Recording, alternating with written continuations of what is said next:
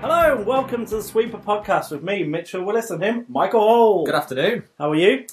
Yeah, I'm alright. I'm trying... as the week continues, it gets further and further away from the absolute atrocity that was my team's performance on Saturday. So, I'm getting there. Gets close to the next one though, doesn't it? Yeah, it does, yeah.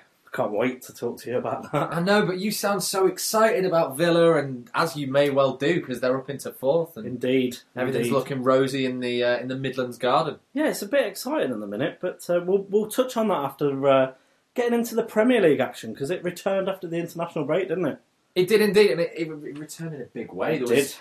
lots of goals, lots of action, and I think there's only one place that we can start, really, isn't there? And that's at the Emirates. It is indeed. So the first North London derby of the season.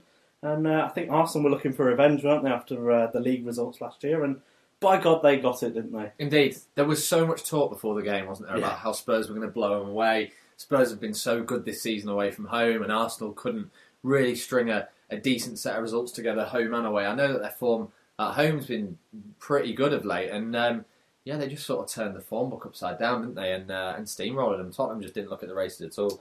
No, they didn't. I think, with Arsenal, it's an interesting one because they haven't turned into a bad team overnight.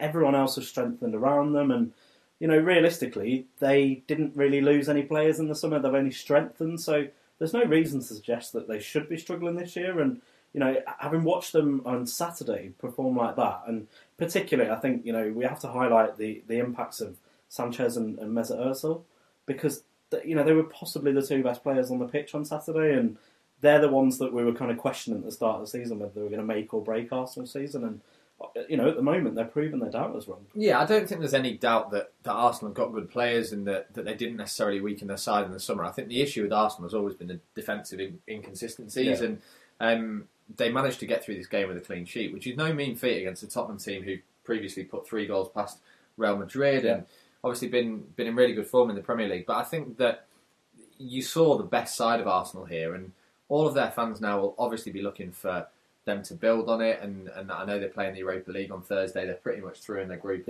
as far as that goes, and then they've got a massive game at the weekend again. So it's just it's building on these performances, which is something that Arsenal have struggled to do in recent years, and it's trying to put a run together. But they're sitting pretty at the moment, and that result will not only mean a huge amount to the fans, it will mean a huge amount to Arsene Wenger and the players. You sort of saw that sort of smile on Wenger's face and the way that the players were interviewed afterwards. You haven't seen that for a while with Arsenal, and you wonder whether that pressure that's been building on them is beginning to lift a little bit. And I think as well, importantly, they got a stroke of luck, didn't they? Particularly that first goal, and the Davinson Sanchez tackle was a good tackle ultimately, and Mike Dean, for possibly the first time ever, has gone against Spurs for something, and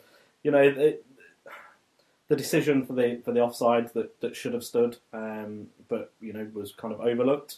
The Mustafi goal was just one of those things, and I think Arsenal played on that, and they went for it. They went for the kill afterwards, and they got that second goal pretty quick afterwards as well. Yeah, they did, and one of those old cliches is that you are at your weakest after you've just scored a goal, but in this case it was sort of turned on its head, and Tottenham just crumbled within the space of a few minutes, and I know that obviously the first goal there was a lot of controversy about it. I don't think a huge amount was made about the quality of the touch from Sanchez, from that ball that was fired in from Lacazette for the second goal, because he absolutely belted that at him, and to be able to bring it down and then sit Lloris down the way that he did, because most players would have just hit that first time, but he didn't, did he? He shaped to shoot, and then as soon as Lloris went down, obviously he's got a much bigger target to hit, and it just made it easier. But it was a great finish, and they sort of killed the game within a 5-minute period, and Tottenham never really looked like coming back. But I want to get your thoughts on the whole Dele Alli, Harry Kane situation, because from the outset it didn't look as though they were fit, yet Pochettino still played them. I would have thought it would have made more sense to leave him on the bench, maybe bring him on with 20-25 minutes to go. Or just play one. Just start with one. I think maybe would have started with Kane, and then, realistically, you can get a sense for how the game's going then. And Kane will get chances throughout the 90 minutes, regardless whether he's on form or not.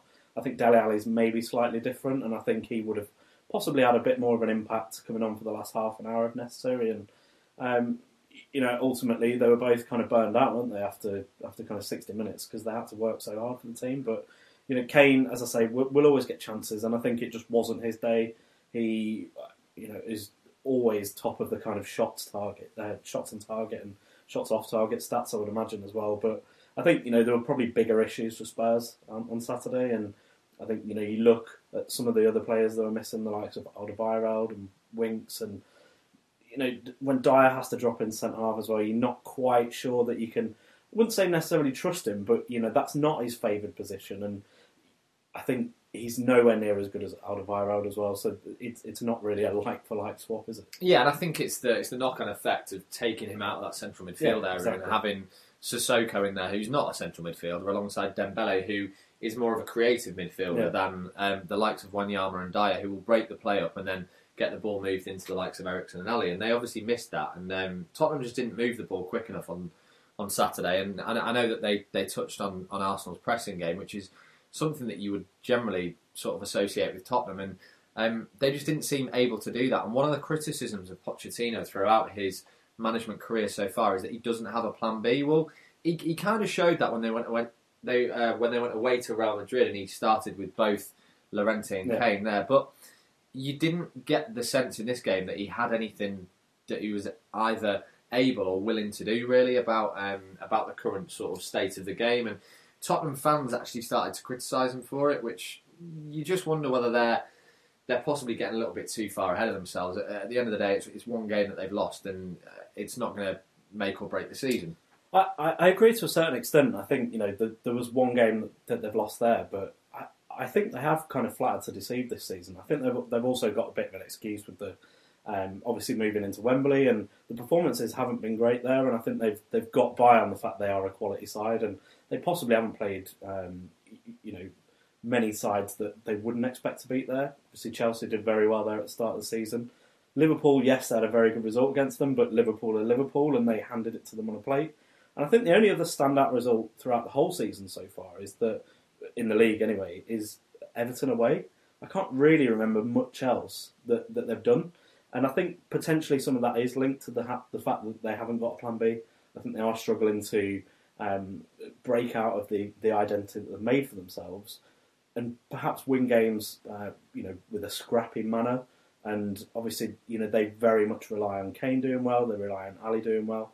Eriksen as well, obviously had a very good international break, but was very much held down at the weekend and didn't really get that opportunity. So it's a difficult one. I think they will be there or thereabouts at the end of the season, but I don't think they're going to be making as big an impact as they did last year. So no, I think you're right. I think that one thing that was really interesting was the way that Alan Shearer talked about on Match of the Day afterwards, and he said that until Tottenham do win a trophy, they will still be seen as a failure, really, in terms of what the other teams in the top six are doing. Because you look at the likes of Chelsea, you look at the likes of Arsenal, you look at the likes of Manchester United and Manchester City, and they've all won trophies over the last few years, and that's something that Tottenham are yet to do. And obviously going out of the Cup to West Ham a couple of weeks ago put even more pressure on them, because you would have just thought that's the sort of trophy that they could win the League Cup, and then that shuts everybody up, and then you can concentrate on the league. But if you're concentrating on the league and not winning it, then there's constantly going to be challenges.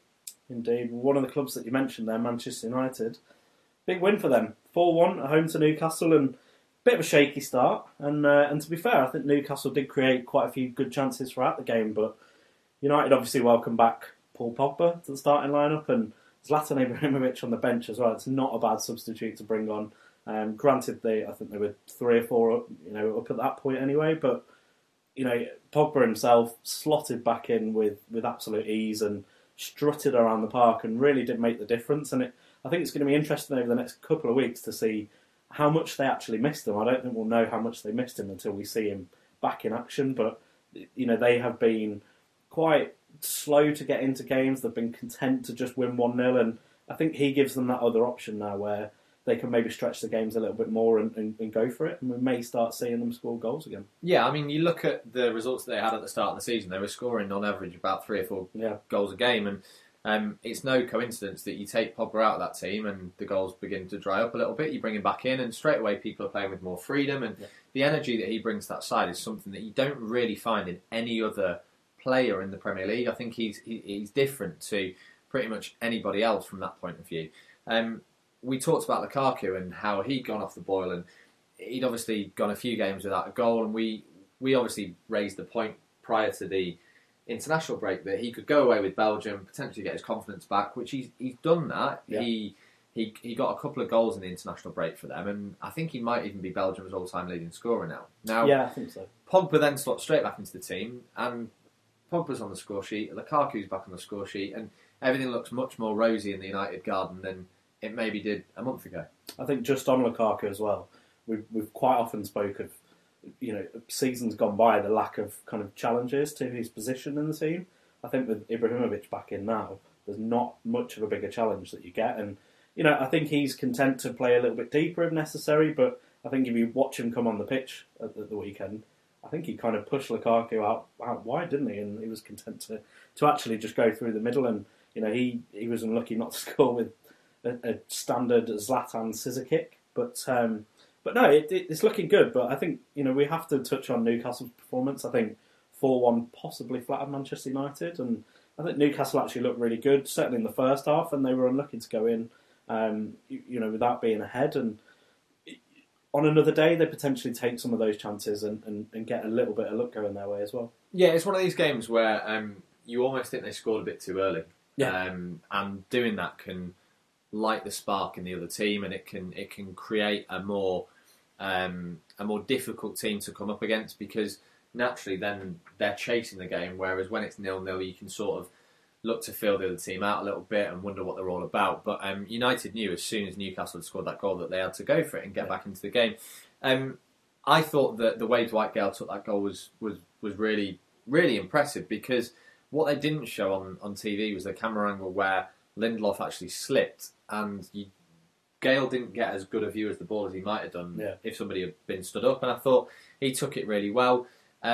If Jacob Murphy scores when he's then through 1-on-1 against De Gea just after that, it's a completely different game, because United chasing 3 goals at home is different to United chasing 2 goals at home. And when that second goal went in from Smalling before half-time, just all the shackles came off. It was total relief. Right, we're in a winning position now, and there was only really one way that game was going to go in the second half. But I think Newcastle deserve a certain amount of credit. I think Benitez maybe made the wrong decisions in the second half. I think he should have maybe looked to shore it up a little bit and try to hit him on the break. They became a little bit more expressive, and that left gaps that United exploited quite easily. But yeah, I mean, a decent first half performance from them, and they wouldn't have expected to get anything there, so they'll move on without really losing any real confidence. It's fairly safe to say that one manager this weekend didn't put the brakes on and didn't hold off the team that he was facing. That was Tony Pulis, and his West Brom side lost 4-0 at home and to Chelsea, and of course he lost his job. And I wouldn't say it's as a result of that game. I think it's been a long time coming. I think if you listen to him after the game, I think he knows that, doesn't he? Yeah, he was a beaten man. He looked a little bit like Slaven Bilic in his interviews a fortnight ago, and you just wonder why they keep the managers on for these games, because how many of that West Brom board thought that they were going to get a result against Chelsea on Saturday? Yeah. It's like when they gave Bilic 2 games to save his job. He beat Spurs away, lost the home game against Liverpool on the Saturday, and they sack him. So I don't necessarily agree with these sort of short periods of time to give managers the benefit of the doubt or whatever it might be. And I don't think that it's fair to necessarily sack a manager after you've lost 4-0 at home against one of the best attacking teams in the Premier League. Tony Pulis will get another job, we all know that, and he will probably manage in the Premier League again this season, and he will probably keep that team up. I understand West Brom fans' issue, though, because the negativity that surrounds his approach to football of late has been second to none, and I think that something had to change. They've got a squad there that's good enough to stay up, and I think they probably will stay up, but I can understand why they've made that change, and I know we're going to go on and talk about the game because that's the most important thing, but I think that Tony Pulis is one of these people who you know what you're getting with him. And if you are a connoisseur of football, like a club in terms of West Ham, or like a Liverpool, or like a Manchester United that tend to play in a certain way, then you wouldn't want him anywhere near your club. If you are a football fan that wants your team to stay in the Premier League, then sometimes you've got to sort of bite your lip and think, do you know what, we're going to stay up here, we're going to have some crap games, we're going to have some decent games, and I'm not going to enjoy the football style. And it's a really difficult one to get right, and you wonder whether West Brom might actually regret that decision. Yeah, I think it's an interesting one because the likes of Tony Pulis, he's often brought in to fight a fire and then keep you in a position. And I think now the Premier League, more so than ever, has got to a point where there's that ambition to push on. But that's happened with everybody. So it's a lot more difficult to hold that place. If we look, I don't know, say 10 years ago when the likes of Fulham were, constantly, they were up there and Stoke have done it. Stoke have done it really, really well. But I think now, clubs, fans, players, whoever it might be, are looking for that next step up. And I think that's where the likes of Pulis and potentially Allardyce struggle with that reputation. And actually, it's always a kind of better the devil you know situation. And yeah, they may well be looking back thinking, do you know what, we shouldn't have done that. But potentially taking that risk pays off. I'm not sure who goes in to do what they can do. Because actually, I think the squad that they've amassed there under Pulis fit with Pulis. And if you're going to try and get something out of them, certainly at this stage of the season, unless you're willing to invest a fair bit of money in January, you're going to struggle to do that, I think. Yeah, I agree. I think it's a really good point about the playing squad that he's put together there, because they are the sort of players that he put together at Stoke and also Palace to a degree. And you saw it took a couple of seasons for Mark Hughes to change the way that Stoke played. And it wasn't pretty at times because those players have been used to training and used to certain drills and methods that they almost had to try and forget about to become better footballers. And I like your point about the Premier League as well, because it's almost like it's become a victim of its own success, that now there are so many teams pushing, and you almost have to go with sort of substance over style rather than the other way around. And I wonder how long it will be before he's out the game. I think the longer Tony Pulis is out the game for, the harder it will be for him to come back in. I agree. And that's obviously something that we need to look at. And I think we need to talk about the game because this was an incredible performance from Chelsea. When you look at the nature of West Brom's tactics, generally the way that they set up, to go there and win 4-0 is sort of testament to the tactical approach that Conte had to this game. And playing Hazard just off Morata, those two seem to be developing an understanding which is almost second to none in the Premier League. Looks good, doesn't it? It does look really good, and I think they will get into their stride. I think they've kind of got over a few injuries over the last couple of months, and they will be there or thereabouts like Spurs. And I do still worry about the squad depth at Chelsea, and there's obviously still something behind the scenes somewhere with Conte, and there's always that uncertainty. But when you watch them on Saturday, they look fantastic. And I think the good thing with them is they've got people performing in all manner of positions as well. It's not just Hazard and Morata that are dragging them through. The defence generally looks quite solid. Kante sits in midfield, and Fabregas having a great season as well. Yeah, Kante makes such a difference, doesn't he? Yeah. The period of struggle that they had a few weeks back was while he was out of the team, and he comes back in and he just makes such a big difference. Before we move on, I just want to ask you whether you think there is any better goal-scoring defender in the Premier League than Marcus Alonso. There probably isn't. I think, if you look at all of their defenders, in fact, Azpilicueta's having a great season going forward with his assists, and I think Alonso offers something. He's got height as well as obviously being a very talented individual as well. So I think, currently, with the exception of, someone like Leighton Baines who will take the penalties and, the odd free kick, then I think he probably is, certainly from open play anyway, and I think that's testament to the way that Chelsea play. Absolutely. It's time to talk about Manchester City. We're probably the furthest down the running order they've been all season, isn't it? And they won again. Yeah, they could have easily been at the top again, couldn't they? But I think it was an interesting one, wasn't it? Obviously, Company was back for them and was almost off again in 2 minutes. And for a change, it wasn't because of injury. It was because of one of the most horrendous tackles I've seen in a long time. And red card for you? Yeah, absolutely. I think you have to. I think they may have said it on Match of the Day. If it was later in the game, I think you probably would have sent him off. But and if you look at it from a kind of textbook point of view, there was potentially another defender there, but the defender's there to maybe get back to Peter Crouch and not Jamie Vardy. And ultimately, you have to look at the individual circumstance. And this is it. Do they look at the individual circumstance, or is it a black and white decision in terms of there was a covering defender, we don't think about the person and their capabilities in terms of their speed, we think of whether there's a covering defender or not? It's wrong if they were to do that, I think. the game is so fast now that I think you do have to take that into consideration. And ultimately, 9 times out of 10, that centre forward's probably going to be quicker than a centre half anyway. So I think it's irrelevant unless you can. Obviously, you can't guarantee that John Stones is going to get back in there, but unless you've got 100% certainty that he will, it's a red card. End of.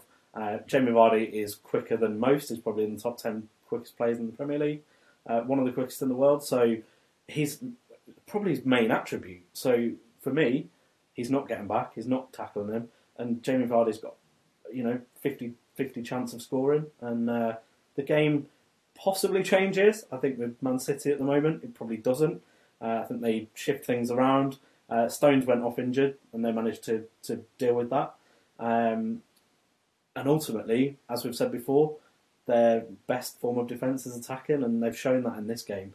The pace with which they kept breaking, because fair play to Leicester, they did come onto them. They did have some really good chances, but as soon as Manchester City got the ball in their last third, it was in the final third within a matter of seconds every time. And that wasn't just a punt up either. That was 3, 4, 5 players in there as well. No, it was interesting to see that Leicester hit the post in the second half through, I think it was Harry Maguire. Yeah, it was. And within 25 seconds, they'd conceded. City had gone straight to the other end. It almost looked to me as if Sane had picked the wrong pass, because there was, I think, 3 City players going absolutely hell for leather into the 6-yard box. And he pulled it back to De Bruyne, who was probably 30 yards away at the time, and we all saw what happened. An incredible strike into the top corner, and that's what he can do. And I'm going to watch Southampton against City in a few weeks, and I'm absolutely terrified. I can't tell you. I'm worried about the possibility of being double figures. I'm not sure how you stop it. And they are actually unstoppable at the moment. There's nothing you can do against it, and I don't think you can play against it. I don't think you can sit back and do anything. I think it's just you have to get a bit of luck on your side, but they're great to watch, and every player on the pitch is very much at the top of their game at the moment. And just before we move on, the noise that was made when De Bruyne scored that goal was wonderful. You just heard the whole goal kind of shake. And also as well, I love seeing David Silva's reaction when the first goal went in. He obviously played the ball across the box, but I think he was so elated with the way that they scored as opposed to the actual goal itself. He just loved being part of that goal, and there was such intricate passes that's exactly what they want. You can tell that's exactly what Guardiola wants as well. Yeah, that was page 1 in the Guardiola handbook, wasn't it? It was literally something that you can tell that they've worked on in training so much, and you're going to see probably another 10, 15, 20 goals, which will look exactly the same as that from City between now and the end of the season. And speaking of goals, Bournemouth got 4 at home to Huddersfield, but I'm not sure that tells the whole story. I think Huddersfield topped pretty much all the statistics with the exception of the goals, and they started very well, and obviously Callum Wilson's got himself back fit, and he's got himself a hat-trick as well. Yeah, and this game could have been so different. Yeah. I think that Aaron Moyes looked instrumental start of the game, as he usually does. Ever, yeah. And he picked out a couple of brilliant passes early doors. And if they score through, I think it was Scott Malone that went through early on, if they score then, and then they had another chance pretty much straight after, I think it was Van La Parra, or it could have been the other way around. If either one of the goals goes in, then it's a completely different game. Bournemouth have been up and down this season, really, haven't they? They've not been very consistent. More down than up. Yeah, and you could see the relief of having somebody like Wilson up there. I think that he's a different type of player to Jermaine Defoe.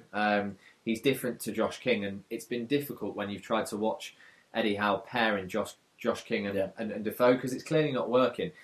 King and Wilson worked brilliantly on Saturday, and he will score all sorts of different goals. The header from the corner, and then the other two are just instinctive finishes, and they were able to move the ball so quickly, and I think that's what did for the Huddersfield defence. They were missing... which defender were Huddersfield missing? Schindler. Yeah. He was out of the team, and Martin Craney came in for his first Premier League appearance of the season, and it made such a difference. You take the best defender out of any Premier League team, naturally they're going to be weaker, and Bournemouth exploited that, and they moved the ball really quickly, and the relief on Eddie Howe's face at the end was sort of clear for all to see. They've had a massive couple of games now. They've won away at Newcastle, 4-0 at home to 4-0 at home to Huddersfield, and that'll take the pressure off Howe.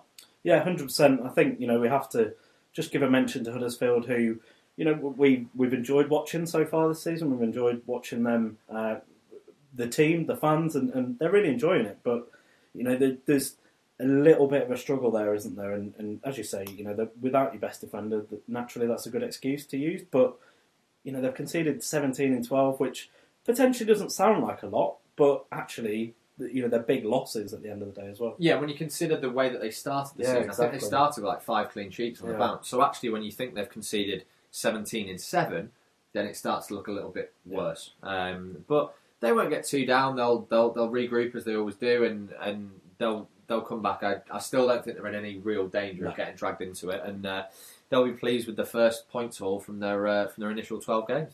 Yes, they will indeed. Well, join us after the break, where we will catch up on the Championship and also the Bundesliga. Yeah, and listen out for a potential clue or two to the first few questions of our quiz on the 6th of December. Sorry, guys. I was gonna, kick it up the other end and just put one right in their fucking goal hole, but no dice. Welcome back to the Sweep Podcast, ladies and gentlemen. We are now going to go for a Championship roundup. We've had 2 rounds of fixtures since we last recorded, so I'll just quickly run through some of the key results. There's still a few fixtures to play this evening, may I add, but I think we'll start with the side in 4th place in the table. I think you mentioned it earlier. Aston Villa picked up 6 points over the 2 games with a 2-1 win away at QPR and a 2-1 win against Chris Coleman's Sunderland. Fortunately, the new manager bounce didn't come into play. But I think I might have called 2-1 last week, didn't I, when we recorded? Away at QPR, anyway. You called an away 2-1 win, and I called an away 3-0 defeat. So maybe we should leave money on this. Yeah, leave this podcasting lark alone and just quit our jobs and become full-time gamblers. Indeed. But just before we move on to how good Villa are, what are your thoughts on Coleman? Honestly? Yeah. I'm not 100% convinced. By Coleman himself or by him taking the job? I think he's probably realised that he's not going to get a job in the Premier League. And I think Sunderland's probably one of the biggest 3 sides in the Championship. Yeah. And I think that he probably sees it as a project. And I don't know whether he's going to get the time that you would do on the international scene, because ultimately you have no choice in terms of the players that you can pick. Mm-hmm. I wonder whether they will be as trigger happy with him as they have been with previous managers. If he's given time, I think he'll do okay. But I still think it could be a bridge too far in terms of the timescales that he's given. It's a terrible job to go and take as well. But, I mean, to be fair, the only positive that I can necessarily put a spin on it with is that you're almost in a win-win position, because if you do crap... if you do crap, ultimately, you're on a hide into nothing in the first place. They are a club in disarray. If you do a good job, and certainly keeping them up for the time being, and anything built on after that, again, you've got a massive amount of credit in your bank to play with afterwards. Well, it can't get any worse. They're bottom of the league. Exactly. So, and that's the point. Ultimately, they are shit. So, if they don't get anywhere, then people just go, well, do you know what? They are so bad that it doesn't matter who comes in and tries to do the job. They're not going to do it. But let's move on anyway. No. Before we move on, I know at least 4 Sunderland fans listen to this podcast, so we've just lost them. That's about 25. But how many of those four Sunderland fans also think they're shit? That's not the point. All of them. It is the point. Let's move on. Sorry, Sunderland fans. So yeah, Villa, great wins. But the other results, Sheffield United have been in the goals. It's fair to say they scored 3 away at Burton on Friday night, and then they took 3 points, and then scored 4 on Tuesday night. However, conceded 5 and lost at home to Fulham, which was probably one of the games of the season. And Fulham have been very much up and down this season, but they'll be more than happy with an away win. A club who, more than happily picking up points left, right and centre. So, big win for them. It could be the start of something special for Fulham. And I think a lot of people tipped them to go up at the start of the season. And I think they've took the time to get into their stride. And it'll be interesting to see how they get on in the coming weeks. But Cardiff City were the only other side to pick up 6 points so far with home and away wins. And Bolton have picked up a couple of draws. And despite still being in the relegation zone, they do actually remain unbeaten in the last 5. And I think slowly but surely they look like they're potentially mobilising themselves into a side that could stay up. And I think if you look at that against the likes of Hull, Burton Albion and Birmingham City, they are very much looking up at the rest of the table with very little to shout about. So, yeah, there's, a lot of narrative over the last few weeks, and, Villa, I can't be any happier, can I really, with 6 points out of those 2 games, and a home game against Ipswich at the weekend potentially sees us pick 9 points up. So, yeah, happy with that. Can we get a Willis prediction? I will go for I'm going to go for a clean sheet as well. 2-0 win. Going to go for it. Good stuff. Okay, well, let's move on and talk about a team that can't keep a clean sheet, and that's our German boys. Where do we start? Hertha Berlin. Now, the lads have had a pretty torrid season so far, haven't they? And this continued over the weekend. They played at home against Borussia Mönchengladbach, and they lost 4-2. They were 3-0 down after 20 minutes, and it really didn't look good. No. They managed to get a couple of goals back. Mitchell Weiser scored with about 20 minutes to go, and that sort of made it look a little bit closer than it was going to be. And then, obviously, Borussia Mönchengladbach went pretty much straight at the other end and scored and won that game 4-2. Hertha have slipped down to 14th now, and they're only 2 places and 6 points above the relegation zone. But the Bundesliga is quite similar to how the Premier League's set up at the moment, and there's very few points separating the sort of 7th down to the relegation places. So they're only 5 points away from 7th. So win on Sunday, and it's a winnable game. They're playing away at bottom of the league Cologne. You'd probably sort of class it as a must-win, probably at this stage. They've obviously got a game in between that on Thursday away at Athletic Bilbao in the Europa League. Big game. And anyone from that group can still go through.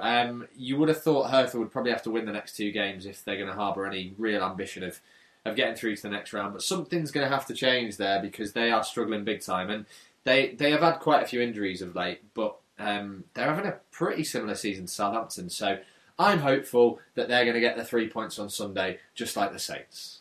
Yes, you certainly sound more positive about Hertha Berlin than you do Southampton, though. So, yeah, we'll see how that goes. But, yeah, I think the Europa League's a really interesting one to keep an eye on. And obviously the weekend, it's a really good opportunity for them. But let's see, and we'll catch up on Hertha next week. Absolutely. One more thing before we move on from them. If you get chance, I think it's the second goal from Borussia Mönchengladbach, scored by Raphael. It's an absolute belter, so check that one out because it's got potential goal of their season written all over it. Get in there! Well done, he's 13. Game, set and match, Owen. Welcome back to the Sweep Podcast, and let's get back to the Premier League where Crystal Palace hosted Everton. It was 2-2. It was indeed, and what a start for the Palace. Ruben Loftus-Cheek with those quick feet of his.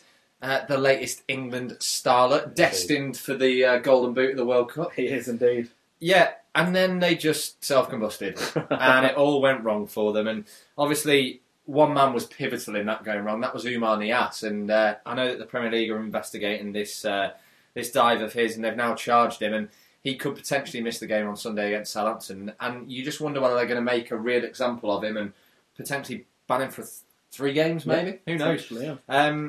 And then Palace go and get a second, and you think everything's all right again, and Roy looked happy, and what a goal that was. Yeah, it was. Brilliant counter-attack football, great ball in from Joel Ward, and a cracking finish from Wilfried Zaha, who's just brought so much to Palace since he's come back from injury, and you really wonder where they'd be without him.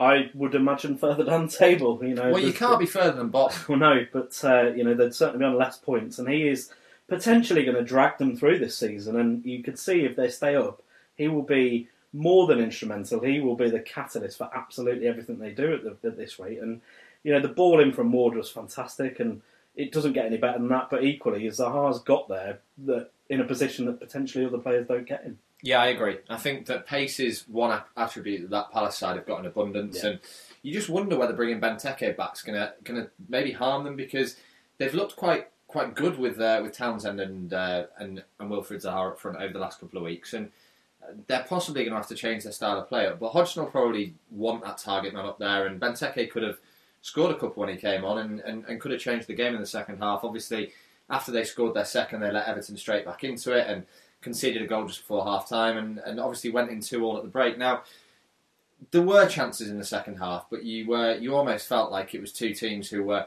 more scared about losing the point than actually going for the 3. And David Unsworth came out after the game and said that he was pleased with the point and pleased with his players, but I think that Everton need to make an appointment and make one fast, because they don't seem to be picking up a huge amount of points at the moment, and that's the only thing that's going to get them to a more respectable standing in the Premier League. You look at the amount of money that they've spent in the summer, and I know we keep going back to the striker issue. I think that the defenders have got a lot to be accountable for, and our good mate Ashley Williams got dropped for this game, didn't he? Mental Ashley got put on the bench, but Michael Keane and Phil Jagielka didn't look anything special. They were struggling with high balls that were being sort of punted downfield by Speroni, and just a game really devoid of a huge amount of quality, but exciting all the same. Yeah, I think the manager point's a really good one. I think it is something they need to work on, and they need to get there. And they're bidding kind of £10 million for Marco Silva, who, a great appointment that potentially will be, but he's got a really good job at Watford, and he's got a good platform to build on with them. And Everton are more than happy to spend that money, but potentially just give David Unsworth a go. Things have changed since he's come in. Whether they've changed and they can build on that, I'm not sure, but he's doing a good enough job at the moment, and ultimately there's not many managers there, and with the West Brom job coming up as well, there's another job that they're effectively fighting against as well. Yeah, that's a very good point. And two teams that were fighting literally with each other at times on Monday night were Brighton and Stoke, and another 2-2 draw between those two teams. And I think most people looked at this Monday night fixture and weren't necessarily over enamoured with the potential. But we had a great game. I think that Stoke went there to try and win the game rather than settle for a point. I think they'll be probably pleased with it in the end, because Brighton looked to be coming on strong after that equaliser.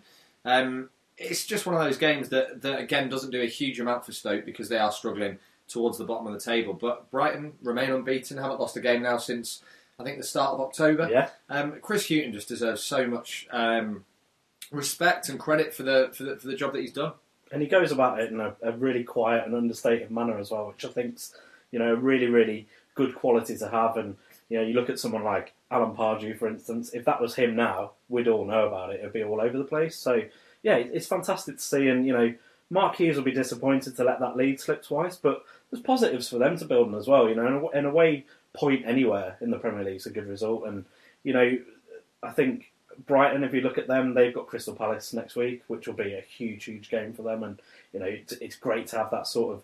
It's not so much a derby in terms of location, but there's a massive rivalry between the two clubs. Yeah, there is a huge rivalry. I've never really understood that one either. I'm sure that there is a reason why they are such fierce rivals. But Glenn Murray again in the headlines in this game, didn't score. Probably should have had a penalty. Yeah, I reckon so. We see a lot of decisions go the wrong way, but for different reasons, and penalties are given when they possibly shouldn't be, and it's a shame when you see one that's not given. But again, they'll be more than happy with the point, and I think they probably won't dwell on it too much going forward. Yeah, and it sort of harks back to our point about the Hertha result on the table in Germany. I mean, you look at Stoke, who are in 15th, but they're 3 points behind Brighton, who are in 9th. Yeah, so exactly. They win on Saturday. Their season can be completely changed around with one result. So obviously interesting to see how they get on. But do we have to go on to this next game? I think we do.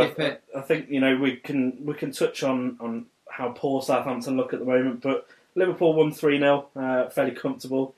I know you watched the game and you will have certainly more opinion on it than I will, but a game they would be expected to win, and they did win, and as I say, it was comfortable. And they've got an individual talent in Mohamed Salah who just continues to impress. And I think, is he top scorer in the league this season? Yeah, 9 goals. Yeah, 9 goals, which is more than your Aguero's and your Moratas. Exactly, and it was faster. The fastest Liverpool player to get to that tally, wasn't it, after Robbie Fowler? So, he looks fantastic, and I think there were a few doubts about whether he would adapt to the Premier League again after obviously being here previously and impressed so well in Italy. And sometimes it does take that time, but he took to it like a duck to water. And for Liverpool, he's instrumental in that kind of front three with Mane and Firmino, and Coutinho obviously got a goal as well. So it's looking really positive for them.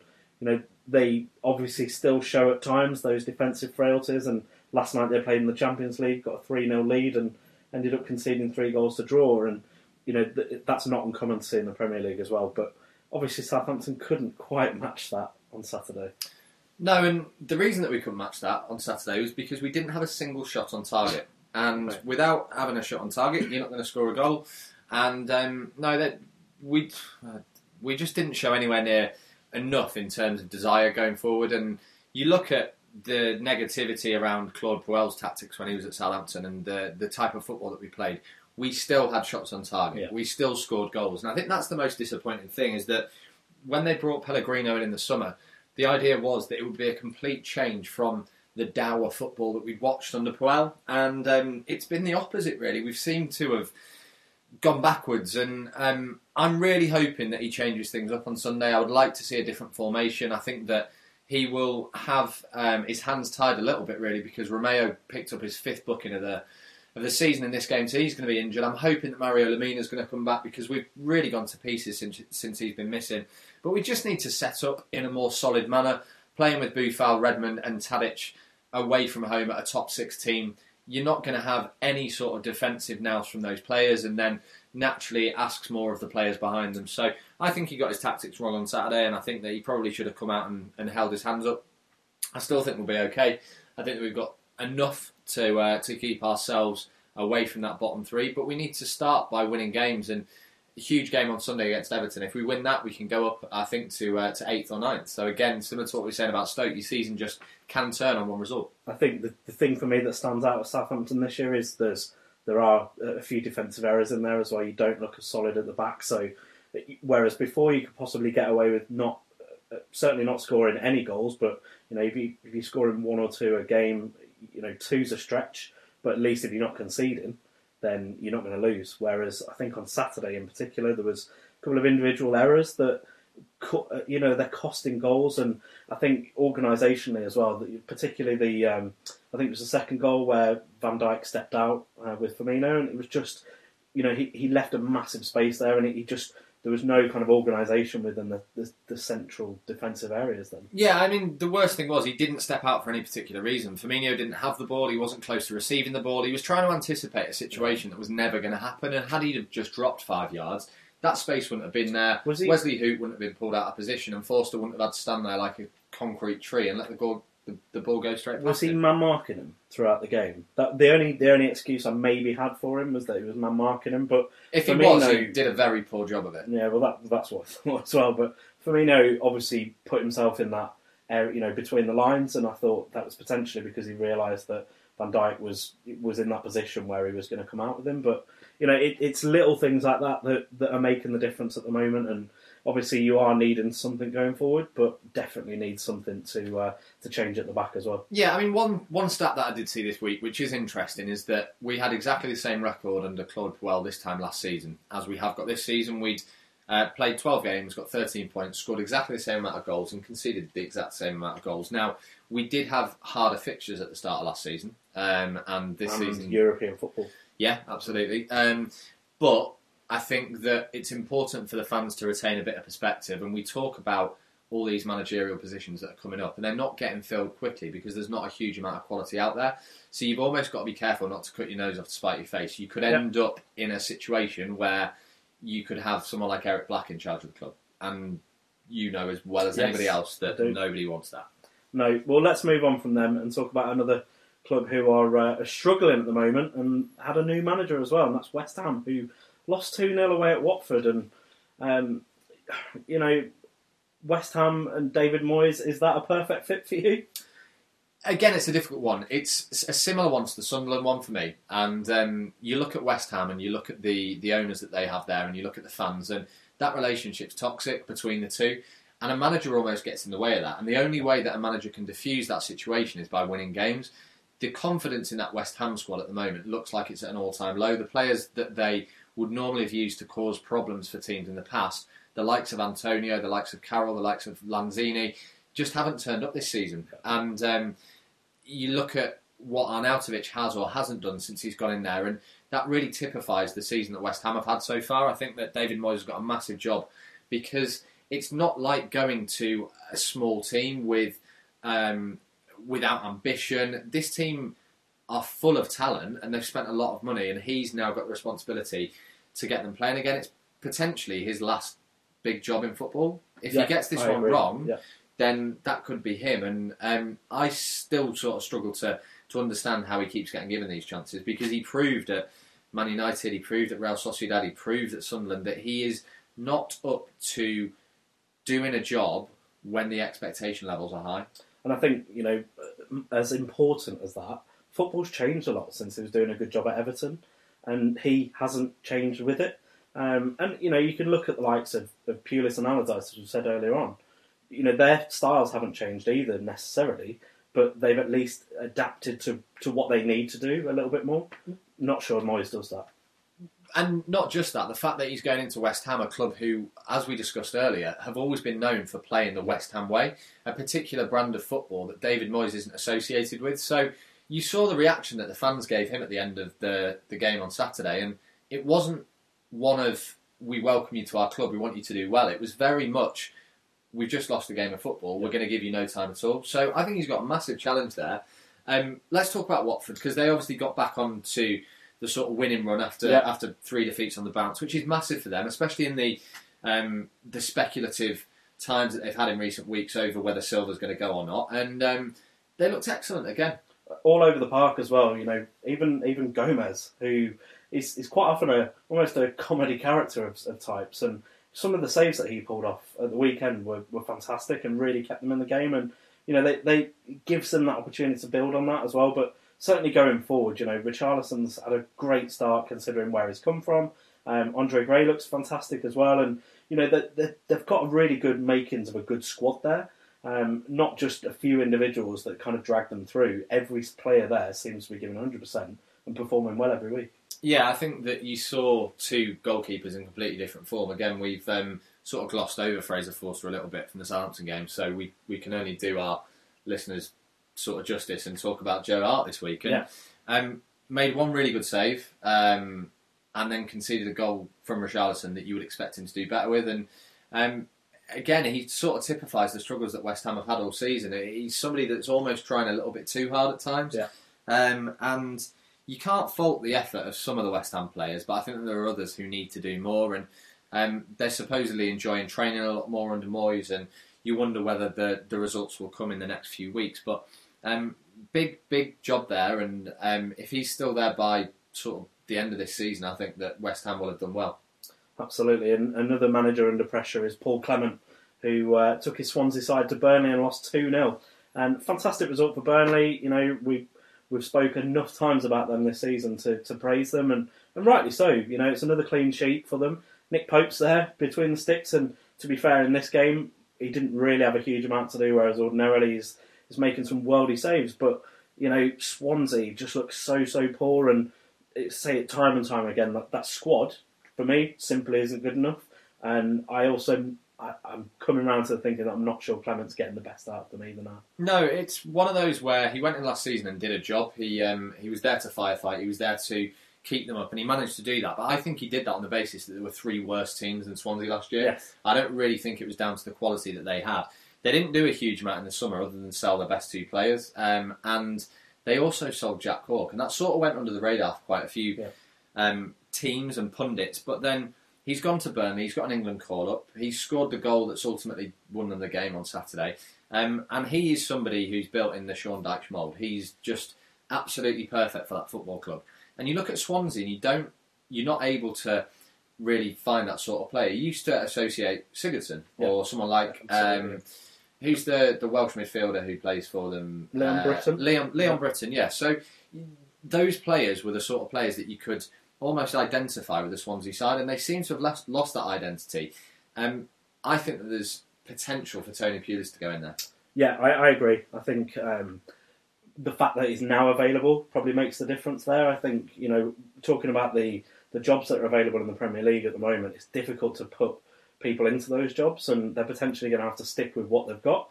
Whereas I think Swansea may look at Pulis and think this is the ideal opportunity for that. And realistically, as we've said, Pulis, we expect him to be in another job by the end of the season, and that would be perfect for him. And I think Swansea just need to kind of get back to basics. We've looked at them over the years as a really good football inside, and they've, as you say, they've never really had to battle too much because there's been worse sides.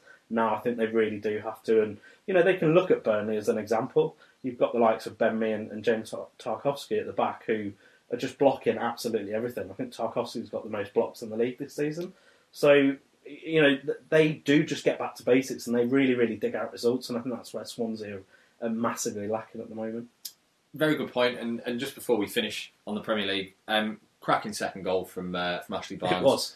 Half volley. The way that it bounced back out afterwards as well. Yeah, absolutely. Brilliant finish. And that takes Burnley up to 7th, but they're on the same points as both Arsenal and Liverpool. And if you'd have asked anyone at the start of the season if that was going to be the case, I think that not many people would have predicted it. No, they wouldn't. Well, that's all for the Premier League.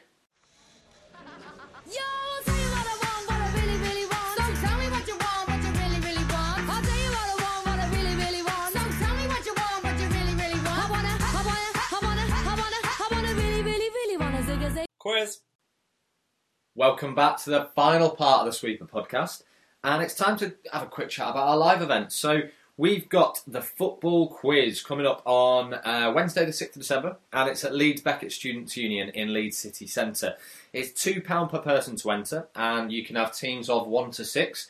We've filled up the majority of the tables now, but there are a few left. So if you would like to come to the event, please get in touch with us via Facebook or via our email address. Mitch is going to give you those details in a second and let us know so that we can get you booked in.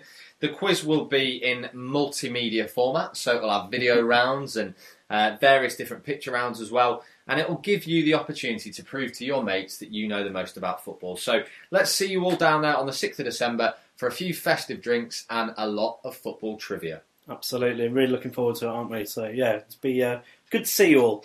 But as Michael said, get in touch with us. Get in touch with us on Twitter at The Sweeper Pod. We're on Instagram and Facebook. Just search The Sweeper Podcast. And you can also email us at thesweeperpodcast@gmail.com. And of course, as ever, listen on iTunes and SoundCloud. And on iTunes, subscribe, rate, review. 5 stars, always welcome. But let's get into the quiz. And Michael, it's the first club of the new format. So just as a bit of a recap, we've said we're going to do 5 different questions to give you the opportunity to earn 5 points. And last week we did the international one because it was the international break. But this week is the first club. And we're going to go just south of where we are currently to Sheffield. Sheffield Wednesday. Oh, God. Right, okay. And got 5 questions for you. I think you've got a decent chance of getting a few of these. And we're going to start with Hillsborough. Very, very famous ground for a number of different reasons. I would like to know, 2,000 either side, what the current capacity is. Oh, my God. It's one of the bigger grounds in the Championship, if I remember rightly. I'm going to go for 38,000 on the nose. I've got to give it you. It's 39,732, and I gave you 2,000 either side. So correct, there's 1 point. Jackpot. So you can have your 1 point and do one now, and I'm done with that. Okay, so on to something a little bit more specific. Can you tell me who the top goal scorer with 19 goals was in the 93-94 Premier League season when they finished 7th? I've got one player in mind, and that is David Hurst. Is incorrect. It's actually Mark Bright with 19 goals. Oh. Yes, I know. Hard to imagine. The fastest ever sending off in British League football is held by former Sheffield Wednesday player. Can you tell me who got sent off after just 13 seconds during the opening weekend of the season in 2000? Oh my goodness me. I appreciate that's very niche. What a question. The only... I don't even think he was playing for him then, and I don't think that you would put him in there. But I can't... I'm struggling to think of anyone else. Paolo Di Canio. No, it's incorrect. But I like your logic there. It was actually Kevin Pressman. Oh, I nearly went for Kevin Pressman. He handled a shot outside the area from Wolves' Tamuri Ketsbayer, the absolute mentalist, who used to play for Newcastle. Unlucky. Good guess, but incorrect. Can you name 3 of the top 10 transfers to Sheffield Wednesday? Just 3 of 10. 3 what, in terms of value? Yeah. Probably not. I'll give you 4 guesses. You'll give me 4 guesses. So you've guesses. got a spare guess. Fantastic news. I will go with Jordan Rhodes in there. Correct, he's top. Okay. About 11 million this summer. See, now I'm going to struggle because That's the plan. I'm trying to think of whether they're going to be players who played for them in the old Premier League, or whether they're going to be players who they will have signed since they're in the Championship. Now, I wonder how much they paid for your old mate Barry Bannon. Well, let's put Barry Bannon in there as a guess. It's incorrect. Oh, so you've got marvellous. 2 more guesses. These need to be right. Of course they do. Sheffield Wednesday. There's going to be 2 really obvious ones as well, aren't there? I will go with somebody like... I don't even know if this person played for them or not. Did Reggie Blinker play for Sheffield Wednesday? He did, but he's not in the top 10, I'm afraid. Rubbish. I'll give you one more guess, just to save face. Well, I'd rather not save face. I think by having another guess, I'm going to lose more face. Come on, who was it? Okay, so you've got Adam Reach from Middlesbrough last year. That old classic. Gilles de Bilder from PSV Eindhoven in 99. Do you know what his nickname was? No? Bob. Brilliant. Darko Kovacevic from Red Star in 95-96. Andrew Hinchcliffe was also on there. Fernando Forestieri, Gary Hooper, Andy Booth, Alman Abdi, and Andy Sinton. Yeah, I'm fine with that. Okay, and the last question, just to get yourself a last point. What is Sheffield Wednesday's biggest Football League win? And I'll give you 1 goal either side for their goals. So I've just got to get the amount that they scored? Yeah. I mean, it could be anything, It couldn't could be. It could be. It's probably not going to be 1 or 2. Yeah. 12. It's incorrect. It's 9. They beat Birmingham City, I'm pleased to say, 9-1, in December 1930. They all count. And the heaviest league defeat was against Aston Villa. 10-0 in October 1912. I know a lot more about Sheffield Wednesday than I did 5 minutes ago. And that's always a pleasure, isn't it? To learn. We're an educational podcast. We are indeed. Okay, well, I think that's all we've got time for this week. And as Michael said, get involved with the quiz. Get in contact with us as well. And we'll see you next week. Absolutely. Thanks for that quiz, Mitch. I really enjoyed it. Good. Glad you did. And I'll look forward to the revenge next week. Absolutely. And we will see you then. We will indeed. Auf Wiedersehen. Au revoir.